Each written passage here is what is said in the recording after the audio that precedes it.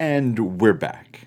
Thank you for listening. This is John Chafee, and this is the Ambushed Podcast. This is Ambushed Radio, whatever you want to call it. I really don't care. And if you notice, I still don't know how to do good intros. So here we are. But this one is called Cynicism is a Rabid Dog. Now, how many of you clicked on this one to listen to it just because of the title? I mean, that's good, right? So before we dive into that, I want to say a quick thank you. A quick one, but a heartfelt one. Because not too long ago, I started a Patreon account for myself. Because I've hit this creative stride where I just wanted to start releasing things. And I had no other platform to do it except for that. And we have Ron, and we have Marty, and we have Beth, and we have Christina, and the other Christina. Thank you for, supporting me in this way. So if you don't know what Patreon is, you can search for people that are trying to contribute something to the world. And you can, if you want, give them $1 a month to help encourage what they're trying to give to the world. And I've seen some people are putting out incredible work, artistic work, literary work, musical. It's just incredible. But I do want to say a specific thank you to those people who have already started to support. So through this season of Lent, each Sunday I have been putting up on there reflections for the month of Lent, for the church season of Lent. And if you give as little as $1, you'll get 3 of them already, and then you'll continue getting them as they are released throughout this season. So thank you to Ron, Marty, Christina, Beth, and then any of you that choose to jump on. Thank you. And even if you don't want to be a part of Patreon, don't worry about it. It's fine. I'm going to keep doing this. But it's so fun to engage with some of you outside of this podcast, to see some emails, to get some texts from some of you. And I've been having some great conversations with people throughout the week. So cheers to all of you for even checking this out. But if you don't mind, let's jump right in. Cynicism is a Rabid Dog is the title for this one. And this one, I think I have to be a little raw about it. I have to tell a little bit about my own disposition. So let me kick it off with the story. When I was about, good golly, maybe between 10 or 12 years old, I remember coming home from school, and I got dropped off from the bus, and I had maybe a half mile walk home. It wasn't that bad. It was down by the beach. And I remember my backpack was like twice as thick as I was. And I had all my books with me, and it was heavy. And of course, when you're 10 or 11 years old, you're really not that large anyways, but still a backpack twice as thick as you are. So I remember walking home, and I made the left turn at this park, and I got about halfway down that strip of the road towards my house. And behind me, I hear a dog barking. And at first I didn't think anything of it, but then the bark got a little louder. So I turned around and saw that there was a giant Saint Bernard just like galloping, just a boom, boom, just barking. And it freaked the heck out of me. And so, of course, what else did I do? I didn't fight. I didn't freeze. I flew. And so I started booking it, the last leg, the last little bit. And I remember my thick backpack, which before that felt so heavy, felt as light as a feather, and I was sprinting like on the wind. There was no Olympian that could have caught me on that day, because that dog was chasing and I was freaked out. And so as I'm running along, I hear the dog barking. I look back and I see it growling as it's galloping faster and faster, closer and closer towards me. But then I jump kind of through this little bit between 2 trees, and I get into my front yard, and I turn around and I see the dog had stopped and started going back. But man, my heart was pounding. If you were to put your fingers on the neck, on the artery right there, it would have been pounding, because immediately my pulse just jumped up, obviously. So that dog was certainly not rabid. It was just being territorial, and I don't really know if it was angry or happy. All I knew is that this dog was about as big as I was and chasing me. So that goes to say, let's switch to Twitter. So earlier this past week, I was reading through some posts on Twitter because I follow a number of different figures in theology and politics and pastors, and I try to see what other people are up to. And I came across this one guy who's relatively well known. He's got a good number of followers, but I couldn't help but think he came across so cynical and so despairing, and yet he thought that he was being helpful to the world by sharing this, and it kind of just bummed me out, and so I kind of turned it off. And I picked up my phone again, and then instead I put out this quote, which I'm going to read to you right now. Cynicism is indeed a rabid dog. Cynicism is not interested in constructing anything worthwhile, only tearing down what, quote, isn't perfect. Cynicism is the vice of possibly every generation, but especially since the advent of the internet. Rather, embody hope. And that was it. But it got a number of replies, and it got a number of... I had some people text me just because, like, wow, that was spot on. And they thanked me for it, but really I was just reacting out of my own need to preach to myself, because I don't know what that guy was trying to accomplish when he shared that on Twitter, but I knew that doesn't really help. So in the midst of all of that, I quick looked up the word cynicism, and I found out it comes from cynic, which probably comes from one of two sources. One, it might mean a rabid dog, or two, it might be a reference to a specific philosopher and how he would approach doing things. I prefer to lean towards the rabid dog because I think that's pretty helpful, and that's a pretty good image, because sometimes, let's be honest, the cynicism can get rabid pretty fast, and it can start chasing things down and start to get pretty loud, if we're being honest. So I don't know if any of you come from a religious background, or maybe you do, but a quick question for you. Do you know the difference between a cynic and a prophet? The two of them might seem similar to you, but they actually have a very different approach to everything that they do. So do you know the difference between a cynic and a prophet? The difference is this: hope. You and I and everyone else we know, we may very easily see things that are wrong in the world, or things that are wrong around us, or maybe even ourselves. But the thing is, when we come up to some of these things that we think are falling short, do we respond with cynicism? Or can we respond like a prophet and still maintain some amount of hope? So the rest of this episode is going to be geared towards that topic. What is the difference between cynicism and hope?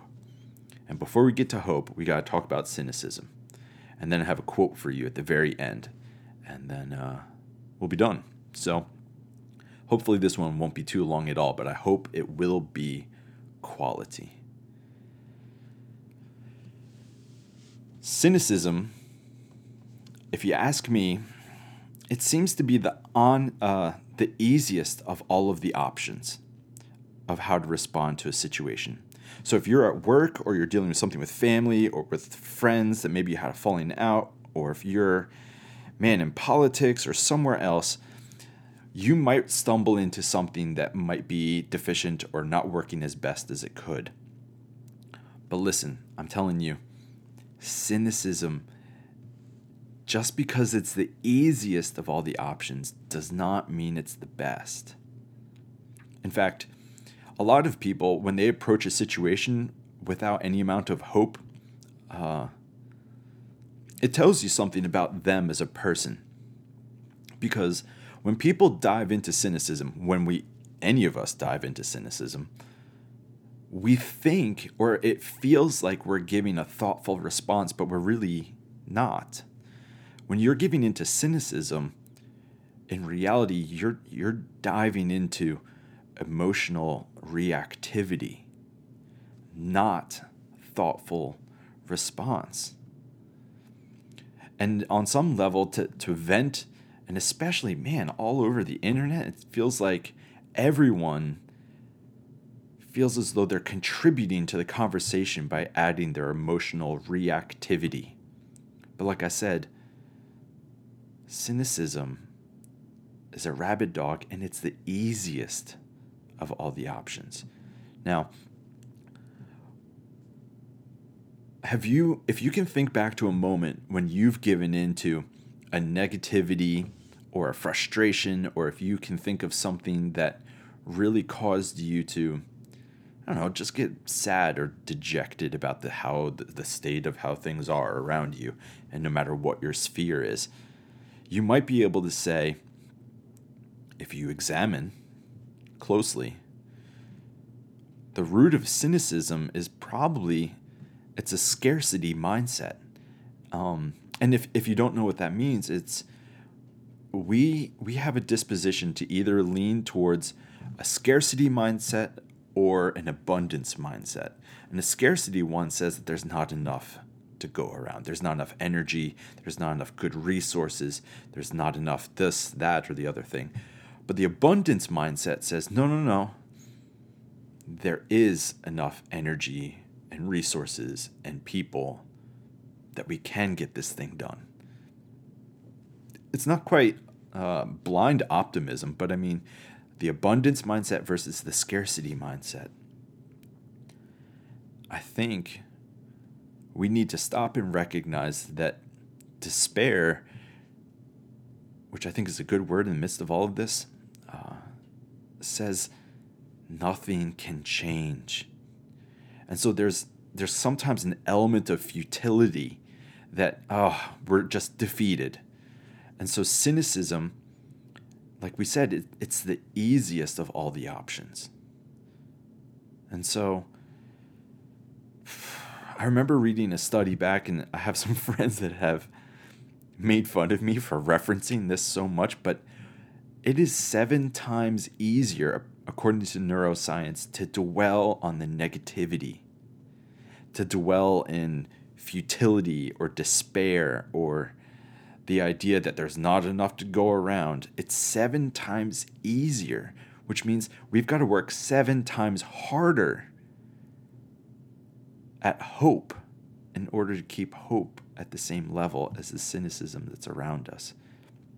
Now, on top of that, negativity loves to avalanche.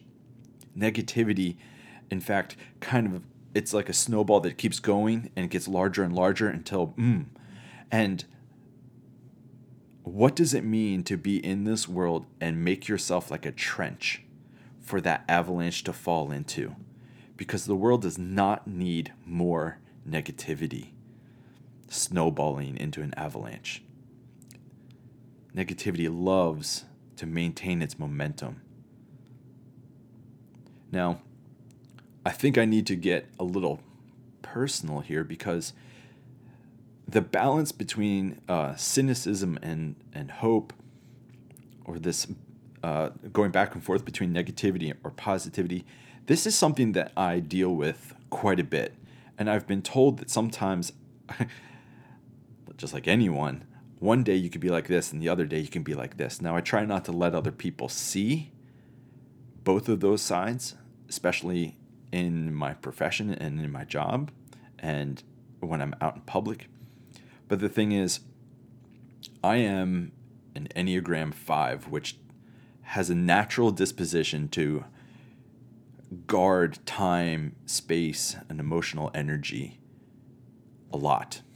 It is just like a natural disposition, but it's at its root, it's kind of a scarcity mindset, that there's not enough time, energy, space, or resources to go around. And so this whole conversation actually resonates specifically with me, and how I know I have to purposefully 7 times harder work at keeping an abundance mindset that says there is enough time, there is enough energy, there is enough resources to go around to make the positive changes that we need to in order for things to get better. And again, that can be in your friends circle, that could be in your family, that can be in your work, that can be in your overall worldview. What does it mean to look at world as though you say, there is enough, let's get working? So let's switch over to hope, if you don't mind. Hope, to me, it is absolutely grounded in having an abundance mindset. And not only that, but hope has the long view in mind. People sometimes fall into cynicism or negativity because they've got the short view in mind. Things are frustrating now, so therefore they'll be frustrating again tomorrow. Blah, blah, blah, blah. No. Open up the doors of possibility. I'm not saying have blind optimism, but you know what? Yeah, maybe things are hard right now, but that doesn't mean tomorrow has to be hard, or that next month has to be just as hard, or that next year has to be as hard as it is right now. You see, that's hope, because hope has the abundance mindset, and hope maintains the possibility of change. Now, that also brings me to one more thing. And it combats that idea of futility. That negativity and cynicism breed futility. But hope maintains that you always have autonomy. Hope maintains that you always have the ability to influence. You always have the ability to redirect the river, to redirect your thoughts, your time, your energy in such a way that is constructive and that does work away at or chip towards positive change. And so hope, let's be honest, hope takes courage, it takes fortitude, it takes responsibility, and on one level, hope really does, it takes faith. And when I say faith, it means that you really, really trust in the most ultimate good possible. That you do think the ultimate good is achievable. If only we learn to redirect some of our time, energy, resources, whatever. Now, not too long ago, I was taking an exam. It was an online exam, and it was in Hebrew. And so I was translating a passage from what might be one of the oldest books in the Old Testament. Can you guess it? It's not Genesis. It is Job. Job is potentially one of the oldest books in the Old Testament. Now, we say this because every time it references God, it uses an older word rather than the more recent name Yahweh, which is shown in Exodus 3. So that tells us maybe Job was written before Exodus 3 and maybe even before all the other parts. That's fascinating. Anyways, that goes to say it has really old Hebrew in it. So it's Hebrew, when you translate it, it has some unique tendencies in it. Now, if you don't know the story of Job, Job was a man who was doing great, and then he had everything stripped away from him. And by all regards, he had every single reason to maintain and dwell in cynicism and negativity. Without a doubt. Lost his riches, lost property, lost his family, all of that, and then he's just sitting there in the dust and the dirt, trying to figure out what just happened. Now, at the very end of the book, it has this great moment, I believe it's in chapter 38, where all of a sudden God shows up and the divine speaks specifically to Job and kind of puts him in his place. But then the best part is I was asked to translate this one passage that comes right around there that says, I repent in dust and ashes. Now, that's the beautiful thing, right? Is that when I did this exam, they failed me, which that caused me to go into a little bit of negativity because I actually think I over-answered their question. Because the translation of I repent in dust and ashes, I also translated as I repent of dust and ashes. You hear what I did there? It's a different preposition and it changes everything. So Job at the end, he's put in his place by God, and then he says, I repent in dust and ashes. So he throws more and more dust and ashes on himself in futility and frustration. Or you could translate it as, I repent of this dust and ashes that I've been covering myself in. I repent of futility. I repent of negativity. I repent of cynicism. I repent of despair. I repent of dust and ashes. And whoever was grading the exam did not like it, but I loved that answer because it changed things for me.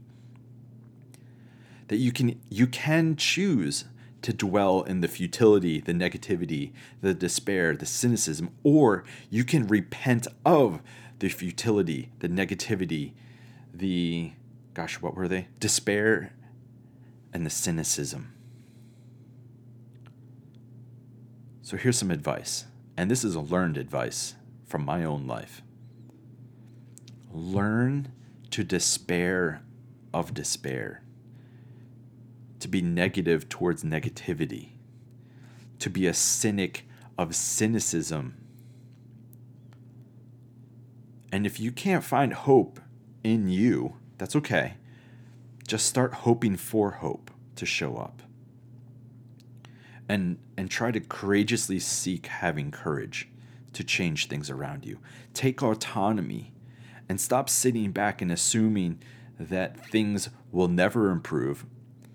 Stop assuming that the powers that be will never change, and instead say, no, I repent of dust and ashes. I repent of this cynicism, and I choose to step into the next moment with a completely other disposition that says, I'm going to try 7 times harder to be a positive influence in the world and in the people around me.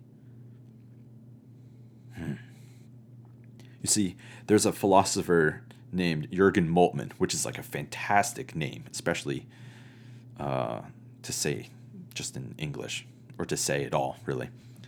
But he says, your understanding of hope is determined by your understanding of the last things. And when I say last things, I mean capital L, capital T. And in theological lingo, that means eschatology, the last things. Depending on what you view the end of all things, it's going to change how you view hope.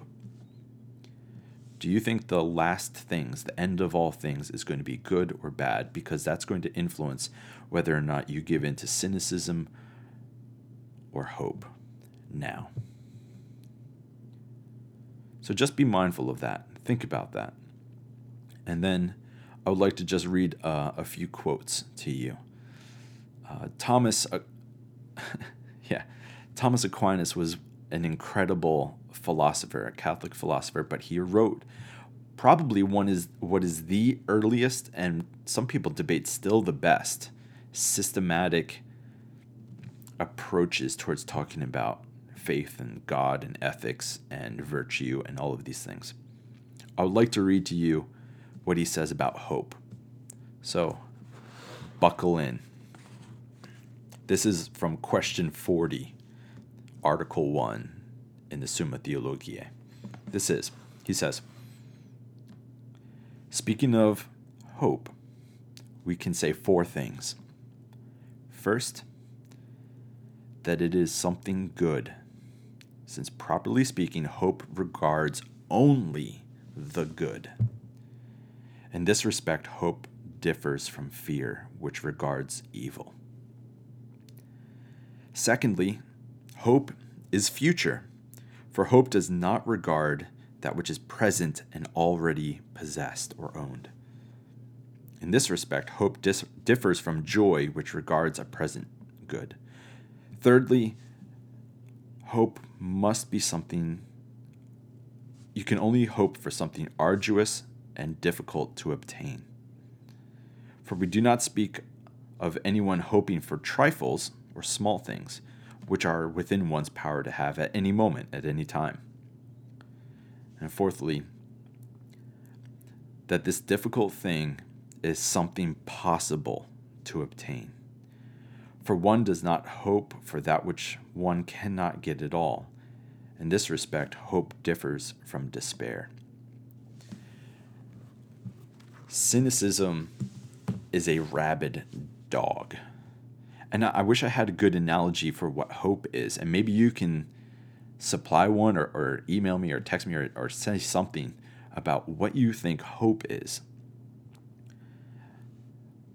But remember to take a moment and curb the negativity, the cynicism, the despair, the futility as soon as it creeps up. And with 7 times the effort, shut it down.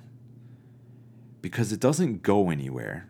And the only thing it's going to do is look for more momentum to maintain its movement. And unfortunately, we have a whole tool at our disposal that has been hijacked for the purpose of maintaining that negativity, cynicism, futility, despair. And it's the internet. I mean, what could be one of the best tools ever invented for the sake of communication, you're listening to this because of the internet, can very easily be hijacked. But if there really is a divine order to all things, if there really is a scope and an arc and a trajectory for all of this, it's got to bend towards hope, towards an abundance mindset. Because there is always far more possibility than we are willing to admit. And maybe it's because we're afraid to assume the autonomy, to say that we have the ability to make changes. It's easier to sit back and say that there's no chance that we can change anything. Or we can spark imagination and start movements and start a collection of people that enjoy and actually find purpose out of giving hope back to a world that has too much despair in it. So may you, the listener, may you come to find that you have the resources and you have the energy, the grit and the autonomy to change the world in which you find yourself. May you find that you have the time, the energy, the resources to influence your friends, your family, your work, and your world for the better. And may you, in the midst of all of that, defend yourself against cynicism. And instead, stand your ground, and stare that rabid dog down and say, no, this is not how we will do things today. And in the midst of all of that, may you come to find that you have maybe helped the whole world get a little bit closer to whatever it means to have the kingdom of God in our midst. That is all for today. May grace and peace be with you.